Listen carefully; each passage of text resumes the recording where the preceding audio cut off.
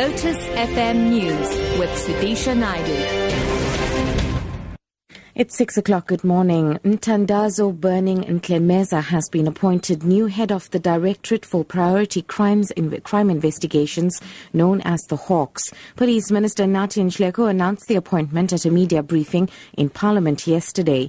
Ntlemeza has been the acting head of the Hawks since December last year, when Anwar Dramat was suspended and subsequently resigned in April. Nhleko says Ntlemeza has many achievements to his name in crime detection and policing.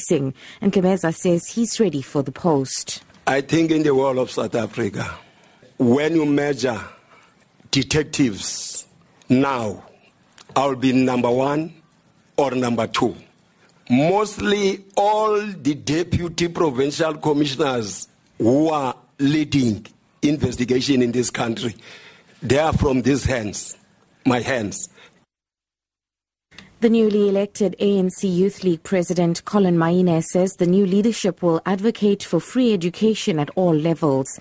Maine says they will also fight equality, unemployment and poverty through robust engagements amongst communities. He was addressing members of the Youth League during its 71st birthday celebrations in Mbombela, Mpumalanga. This was his first public address after he was elected unopposed to the position last weekend. Maine says people who are bitter with the outcome of the Congress must make peace with it. We remain conscious and alert that counter-revolutionary forces will not rest until we are derailed. Our unity as the Youth League thus becomes paramount as we seek to combat these counter-revolutionary forces who come in all sorts. To do its revolutionary work for the duration of its term, can we please make peace with that? These people who were not part of Congress think they can go abuse media and mislead the public about what happened at the Congress they were not part of.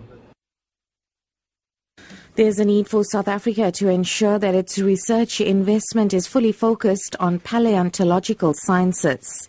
Science and Technology Minister Naledi Pandor was reacting to the discovery of a new human species at the cradle of humankind northwest of Johannesburg. It's said to be the largest human fossil ensemble to be discovered on the African continent.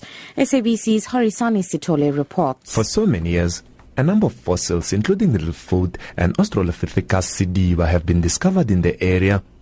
Minister Pandor is adamant that the recent discovery is testimony that we live on a special place on Earth. When we invest in science, we are going to make use of our geographic advantage. Africa is the cradle of humankind. We are located where we believe humanity originated. More research is expected on the discovery. For SABC News, I'm Horisani Sitole. And finally, a memorial has been opened to honor the victims of United Airlines Flight 93, a plane hijacked during the September 11th terrorist attacks in 2001 that passengers apparently crashed in rural Pennsylvania to thwart an attack on Washington. The Flight 93 National Memorial Visitor Center, located just outside Shanksville, Pennsylvania, pays tribute to the 40 passengers and crew who died at the site, which is also the final resting place of the victims.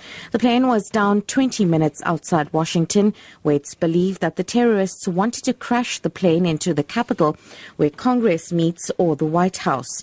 On September 11th, 2001, 4 passenger jets were hijacked by suicide attackers and used to target the 2 World Trade Center towers in New York and the Pentagon outside Washington, marking the deadliest terrorist attacks ever on U.S. soil.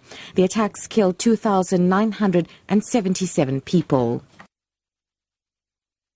Top story: Mthandazo Berning Ntlemeza has been appointed new head of the Directorate of Priority Crime Investigations, known as the Hawks.